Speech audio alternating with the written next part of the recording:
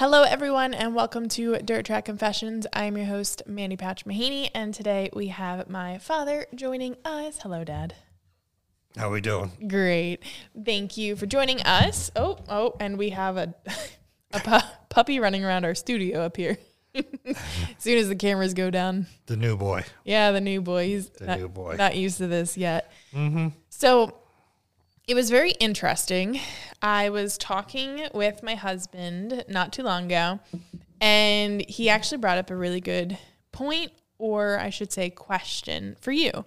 And he was saying how, you've built up yourself such a pristine reputation. You've raised, my brother and I to care about how we show up in the world and our impact we make and stuff. And so Mike goes, your dad, that's what it was. I was telling Mike how I want to write a book one day, Dad. I'm going to write a book, but it's not going to be published until I'm dead.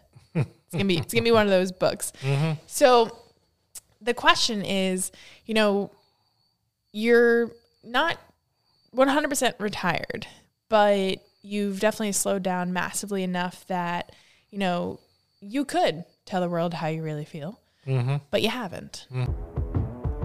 Ladies and gentlemen, you wanted it, you got it. The place for the untold, real, raw, and juicy stories of dirt track racing. It's Dirt Track Confessions. And now here's your host, Billy Pauch.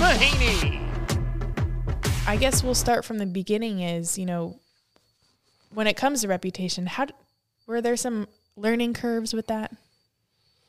Well, when I started, I just started out racing, I was a farm boy, and I didn't know that much, and it was back in the 70s, mid-70s, or, 74 when I kind of started, and I had long hair and smoked cigarettes and, probably a lot of things that you're not properly supposed to do to be in the limelight, and but I didn't really care. At that time, I just wanted to race, and that was all I cared about, and, people I had to accept me the way I was, I didn't talk much.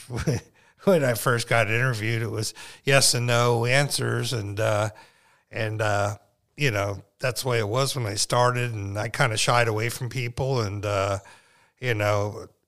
nowadays you have to be a little bit of a politician to get sponsors and rides and all that kind of stuff, because you're not going to do this on your own. It's unless you got rich parents, and if you don't have the money, you got to go out and try to come up with money. So you got to have a good reputation and dress and look neat and be proper and social. Now that kind of, you mentioned something there, is you have to be a politician, and we always joke about Billy being a politician. But when he really was getting into this, I remember you had to tell him, you're here to race. You're not here to be a politician. No, I didn't say a politician. Back then, it was a socialite. Oh, that was a socialite. He was a socialite. Yeah. When he first started racing, he'd be over there talking to people and this and that. And, it's like, Bill, if you want to be good at this, you got to pay attention. It's like a football game. You don't go over and start talking to the fans in the middle of a play. You're in the game, Even though you're not out on the track, you're watching the track. You're watching your competitors, and you're paying attention to every aspect of the sport. So if you want to be good, that's what you got to do. If you're just doing it for fun, well, that's different. A lot of people just race for fun, and, they want to go there and socialize with people, and, that's a different story. It's all what you're into. I was pretty serious when I did it. And when I first started doing it, like I said, it was for fun. I didn't really know if I'd be any good at it when I first started racing. And, it was me and bunch of my high school friends, and we used to come in after warm-ups or heat at Nazareth, and I get out of the car and we start goofing off and wrestling around in the grass and stuff. The next thing you know, security'd be up there. Oh, they thought there was a fight, but we were just, we're kids. We didn't know no better, just having some fun, and then it got to where, I kind of figured I had a little bit of talent, and maybe I could make a living out of racing, and things got a little bit more serious and stuff, and No, you're good. Sorry, guys. We're watching I see you the looking pub. over there like he did something he shouldn't have done. Well, he took off running, so we don't know. Okay. We should put a camera on him. He's still got a lot of sooner in him yet. Yeah. He'd sooner go inside than outside. Uh-huh. But yeah, like I said, at first it was for fun and games, and then it got serious. I mean, my talent. I wasn't a real good politician talker, and I think my talent got me through that. People hired me because I could drive a race car, and owners wanted to win. That's what it's all about. You don't do it not to win. So they try to hire somebody that's going to win races for them. And then the older I got, it's you're starting to become. The first I really got into maybe like a brand name or whatever, it was when I met Glenn Heineman, and he was a whole different cat. He was the first dude I signed a contract to race for, and it's like you got to like have a different attitude on things with Glenn, and it's a lot more professional. We had uniforms, and it was pretty good. I mean, Glenn taught me a lot business wise, and we won a lot of races together, and we did good, but like I say, Glenn taught me a lot of the sponsorship side of it. So would you say, hey, don't be chewing on my equipment? Yeah, now he's chewing.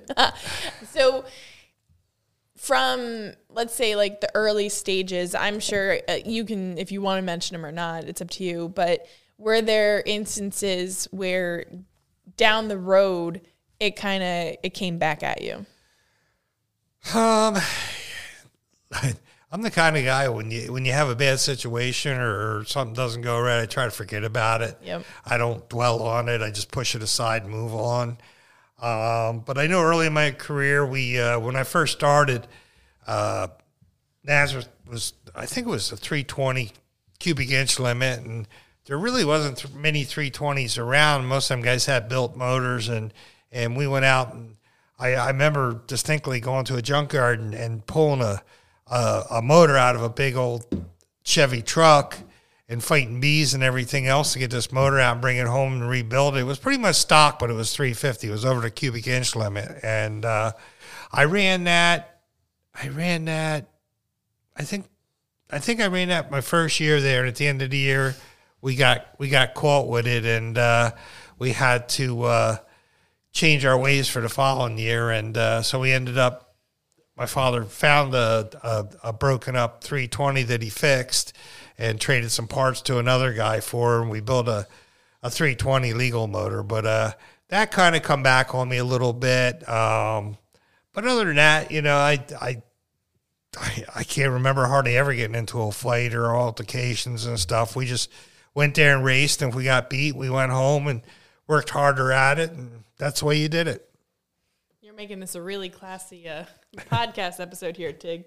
He's over here chewing on the wires, so we had to pick him up. But so okay, turning it towards having kids like Billy and I. Yeah. I always tell people is when I was younger. I mean, I'm sure there was plenty of instances and wonderful stuff that we got into, but how was it for you, trying to instill that into us? I feel like in racing, we grew up quicker than most. And so when it came to, for us, it was, you have to be on your best behavior because this is your father's career. Well, you reflect on your family reflects on you. I mean, I see a lot of good young kids that are, that have promise and stuff, and their fathers get so much involved, and they want to see their kids win, and they get a little mouthy that the owner ain't putting enough money into it or something, and piss the owner off, and the kid loses a ride because the father opened his mouth when he shouldn't have. It's just it's just the way it is, and it goes back before you guys came around when I went out with your mother, and I had an altercation with somebody at Flemington one time, And she went down giving him a bunch of hell. And I don't know, he called her something. She come back, called me this. And I said, well, you shouldn't have went down there in the first place. So, you know, I said, I can handle my own fights if I got to go down and fight the guy. But it's just, and it's the same way with you guys. You know, it's tough being kids sitting in the stands and there's, you know, there's pro Pouch fans and there's people that hate you, you know, and you got to be around these people and they know who you are and they probably like to, you know, rib on you and get you going and, you know, but you got to, a lot of times you just got to bite your tongue and move on from it, you know, and, you know, you guys grew up pretty good and I've always got complimented on, you know, how polite you guys were and good you were and stuff. And I always told them that's probably the mother that did that, not me. She did. I remember, yes, can I help you? I remember at New Egypt, I recently brought this up on one of the podcasts. I remember, you know, back when we sold the T-shirts up against the fence, and I got in trouble for throwing rocks under the grandstands. For what? Throwing rocks under the grandstands. Oh, when you're you know, a kid. Yeah, I could have hit someone. I got that. And Mom had told me I'm pretty sure to this day, that was the time she told me, she's like, you know, not the boosting our ego type of conversation, but she told me, she was like, you know, you don't know who knows you. You don't know, you could be at the grocery store, you could be at the bar, you could be at the races. There's a possibility of someone that knows you, so you have to, you got to show up prim and proper. But I truly feel, not just in racing, but in life, all kids really should learn that. Yeah, I mean, you show respect. I would say you show respect, you get respect. You know, it's I seen a neat saying. It says, "Everybody's got rights." You know, we all got rights. I'm entitled to this. I'm entitled to that. But how many people have rights? And what's the other one? Responsibility. Mm-hmm. I mean, we all have responsibilities too. I mean, we all have rights, but we have responsibilities to step up for what we think is right, you know, and that's all there is in life is, you know, trying to do the right thing. And you know, I've always tried to be polite to people. And, you know, when I go to races, I know not everybody's rooting for Billy Pauch. You know, I mean, I learned that a long time ago. I crashed in the first turn and this guy standing up there, I got out of the car and my car's bent up and stuff. And I looked, this guy's standing there, he's screaming at me, hollering at me and cursing and everything else. And I had to look at him and laugh. I mean, he was so into being mean and rude, you know. It's like, but I had to laugh and that pissed him off even more, you know. So I kind of learned that, you know, not to let the A&I fans get the best of you and just shrug it off because they paid their admission too, you know. They're as long as they don't get in my family's face or something, that's a different story. Then game on, we're gonna go at it. But you know, they have the right to scream and holler and root for who they want and boo me or whatever, you know, and that's all part of any sport. And you know, you kind of accept that, and it's neat now that I'm like semi-retired stuff. We do that book deal, and we were out at I think it was the motorsports show, and people come up and they talk to you, want you to sign their book and tell. And I get people that was, you know, back in the day at Penn National, I hated you. I hated you. But he's by my book, you know. But he says, I got to respect you for all the races you won and what you did, you know. It's like anybody that wins too much, they start to get, you know, people get tired of a guy that wins all the time. And I understand that, watching other sports and stuff. And but that's all part of it. I mean, that's why I go there to win. You know, I don't go there to lose or place or show. You know, I go there to win. And you know, some people just it works them up, and they get a little over the fence over it. But as long as they stay underside the fence and holler and hoot, that's all part of the game. Yeah, it's definitely. I mean, that's what makes the sport a sport. It's the competition. Yeah, I mean, it's people getting involved. It's like, you know, your fans.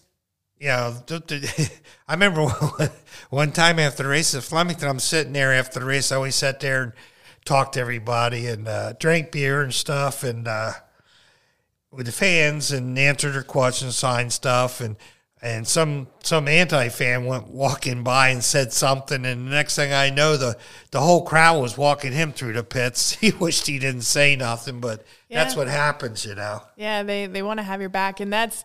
I mean, I remember this perfect instance, I should say, is a few years back. Something happened on the track with Mike, with another driver, and we know Mike rarely ever. Isn't any altercations. Right. And this one time, Mike actually, he did. I guess I would say he was in the wrong. Essentially, is that when he did the trunk dance? No. This is when. Okay, may as well say it. Cornwall. He hit Brett Hearn in a heat race. Yeah, it was like in the very not the what'd you call it? Well, I think. Didn't Brett knock him out of the way, and he knocked him back out of the way, right? Okay, yeah. And then he got penalized for it, right? Correct, yes. Yeah, that's exactly what happened. Because it was Brett Hearn. Yeah. So, needless to say, I saw it. I mean, everyone sees the race differently, however they want to see it. Uh-huh. And so Mike came in, we got penalized. The deed's done. Yeah. And the crew guy that was with us at the time, he was so mad. He was defending Mike. I looked at him. I was like, you don't react. You don't do anything. You're not going after anyone. This is Mike's deal. He did it. Mike's so laid back and quiet, but when he loses, you don't want to be around. No. He'll do the trunk dance, right? Yeah, he's the lid lifts. You know, it's tough. You work hard on these cars and stuff, and somebody does a stupid act and gets you crashed, and it's like, I want to kill that guy, you know? But it's like, you know, you just got to go home and get better and fix it and come back, you know, and bite your tongue, you know. Like I said, I count maybe a couple times that I've ever been in an altercation at a racetrack in a real fight, you know, and it's just, you know, 40-something years, that's not too bad, you know. But some guys, they go looking for fights, you know, and it's like, they're crazy, you know. It's like, but like I said, it's all part of the sport, and, you know, some people can hold it in better than other people, and some people can't. And I learned, it just seemed that the older I got, the less I could hold it in. I'd get mad at stupid stuff easier, you know. Was there ever times, because I can count a handful of times not just recently, but over the past few years, where I have to talk our crew down, because I'm like, you are associated with us. You sign in with us. Right. You stay at this trailer. You don't I've had to apologize for our crew. And you shouldn't have to, but you shouldn't have to. But they're all keyed up, and they're there to win too. And you know, something happens that somebody took you out or something, you want to go over and give them a piece of your mind, you know. But it's like, and you're responsible for your crew. If your crew gets in a fight, they throw you out, you know. So it's not he ain't with us. Well, he's wearing your crew shirt. Well, he stole it. Yeah, and, you know. But you're responsible for your crew. So you know, I mean. Yeah, I've had crews that wanted to go over, and you know, and there's times too where, you know, I've had it come to me, and I, you know, like some of the crew, they're all bitching, like, look, I just screwed up. It was my fault, you know. It's like, but they're defending you even though you're wrong. It's like, I was wrong, you know. It's just I screw up too, you know. So it happens, and. You know, that's racing. If you don't screw up every once in a while, you're not trying hard enough, you know? Yeah. I mean, at the end of the day, I look at it as it's between the drivers. Right. And so it falls on the driver. If you're a crew member, if you're the wife or the whomever, relation, sponsor, owner, all it does is fall on the driver. Right. You know, so whatever consequences it is, it's the driver. It's, you know, yeah, I mean, when there's an incident out there, it's between two drivers. It ain't between the crews, it ain't between the owners, it ain't between the sponsors. So it needs to be worked out between the two people that it happened with, and that's the drivers, you know. And half the time, you know, you try to go to the side and talk, well, the crowd's got to follow you. They got to be rated on top of it, and, you know, egging somebody on to punch somebody or get into it. And it says, you know, it's tough. I usually, if I have an altercation, I try not to get into it that night. I try to let it rest for a week, think about it, and then go back. Why we're calm down then and get whoever it is and pull them to the side and say, we need to talk, and try to work it out that way rather than while you're heated and pissed and go over there and, you know, it usually ends up in a fight, you know? So I usually try to wait a week till they calm down, I calm down. It depends which way who's mad, you know, if they're mad at me or I'm mad at them. But it usually works better if you come back the next week and say, hey, look, you know, I screwed up and da-da-da-da-da, or you screwed up, and try to work it out so it doesn't go any further than that on the racetrack, you know? Yeah. So I guess circling back to what I started this with is, you know, you're at the point, you know, you got a book out, and it's not like there was like any deep, dark secrets released in it, but you're at the point where you can say whatever the hell you want, and yet you still keep to yourself. Yeah, well, I still got a son and a daughter anymore. Thanks, Dad. And a son-in-law, you know, it's like, it's true. like I said, here's this butthead coming over there screaming and hollering at somebody because he got into his kid, you know? It's like, it's the same thing. Billy's got to, you know, he's got to stand up for himself, and the same with you. With Mike and stuff, you know, Mike's got to stand up for himself, and it's like, you know, I don't want to, you know, my reputation, but theirs is theirs, you know, and I don't want to go over and get in the middle of stuff, you know. If I try to stay out of Billy's racing, and if he asks me a question, I'll answer what I think he should do, and if he does, he does. If he doesn't, he doesn't, you know. And it's like I try to help him as much as I can, but I can see if I was involved more like a team member that it would drive me nuts. I'd be mad. Why didn't you do that? Well, you're an idiot. Yeah. Wow. Because my father did that with me, and it, you know. It didn't work out well, you know. I mean, we argued a lot. We won a lot of races together. Believe me, he's the biggest plus in my career was my father. But we argued a lot because, you know, he just, you know, he wanted his way, I wanted mine. And sometimes I do it my way, even though his way was right, just to piss him off, you know. And it's the same way now, you know. It's like I don't need to go out there and start, you know, saying this or saying that, because I got family still involved in racing, you know, and racing's racing, you know. I feel like it's one of the hardest things is just biting your tongue. Oh, it is. It is. You just want to say it so badly, but you know there's going to be like, you're going to get reprimanded for it. There's always karma. I mean, I bitch and moan around my friends or something about this or that, but it's like, believe me, I don't go on the internet and post stuff, and that's a whole different world there, you know. That's like the whole world sees it. It ain't just like you're talking with a few buddies and it's like, oh, he was pissed off, you know. It's like you go on the internet, it's like everybody sees it, and it's not productive for your family, the track, or anybody, you know, just tearing stuff down. But there's a lot of things that kind of started really weighing on me here at the end with the motor rules and body rules and this and that and how they did stuff. And it's like, you know what?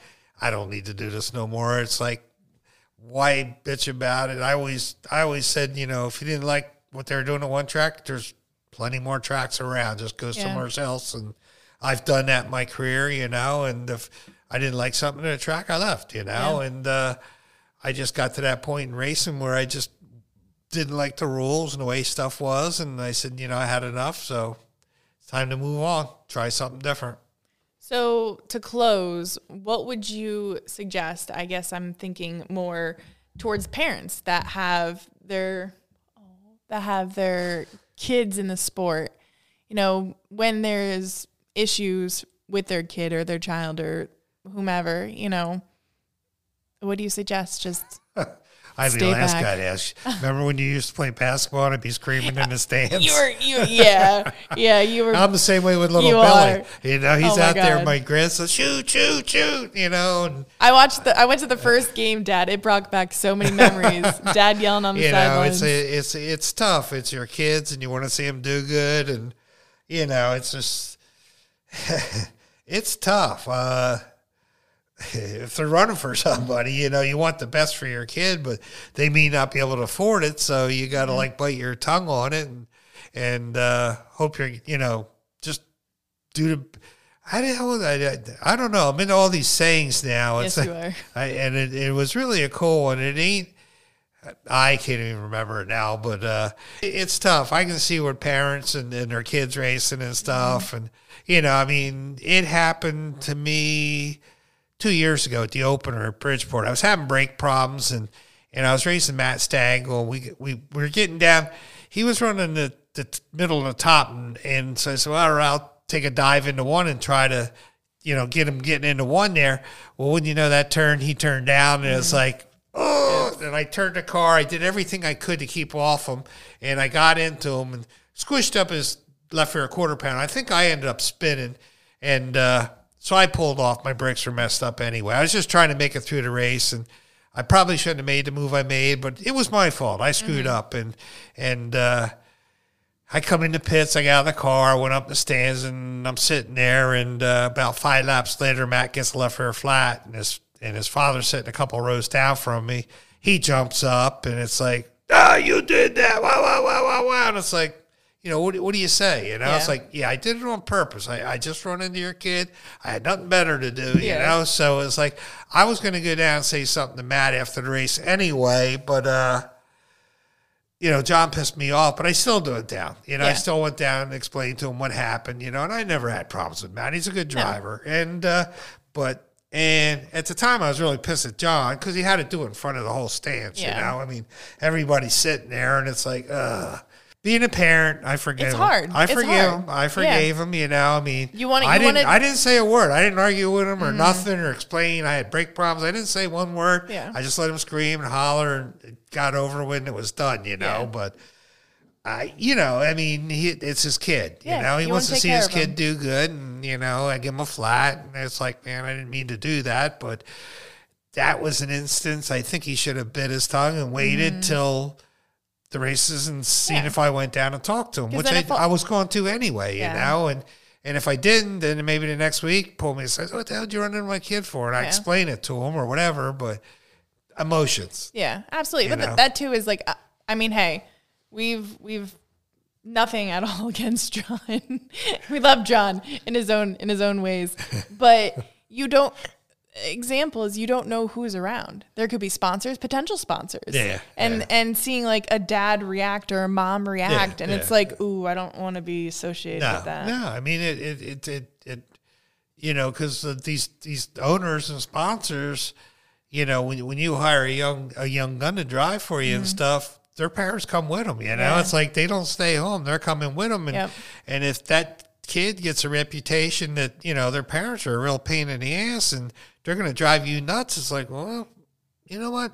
I ain't going to hire that kid. He's got a lot of talent, but I ain't getting involved. A lot of baggage. I don't need somebody screaming and hollering at me, and it's like, it hurts a lot of kids, and I know it's all emotions, but you gotta, you're